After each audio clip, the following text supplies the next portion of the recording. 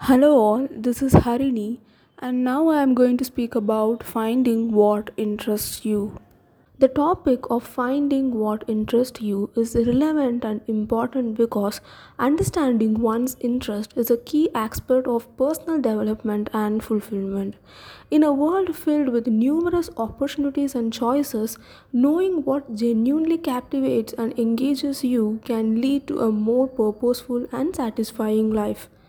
So now I am going to share few steps that would help to find what really interests. So first step is self-reflection. Take time to reflect on your own experiences, both past and present. Consider activities or subjects that have consistently captured your attention or brought you joy. The second step is try new things. Be open to exploring new activities, hobbies, or topics. Attend workshops, classes, or events that pique your curiosity. Experimenting with different interests can help you discover what resonates with you. Then, third step is ask yourself questions. Pose questions to yourself about your preferences, values, and passions. What activities make you lose track of time, or what topics do you find yourself researching or discussing with enthusiasm? Then, fourth step is journaling. Keep a journal to document your thoughts and feelings about various experiences. Note what excites you, what challenges you enjoy, and where you find a sense of fulfillment. Then, fifth step is seek feedback.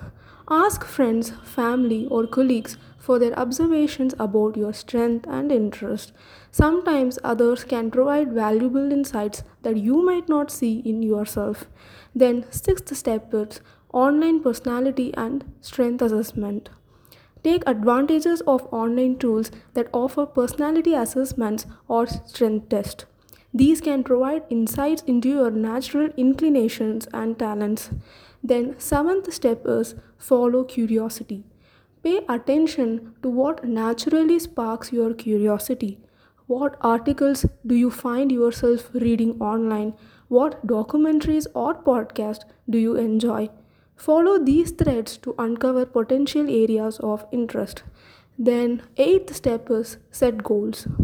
Establish short term and long term goals for yourself. Consider what achievements would bring you a sense of accomplishment and satisfaction. Your goals can guide you toward activities that align with your interest. Then, ninth step is network and connect.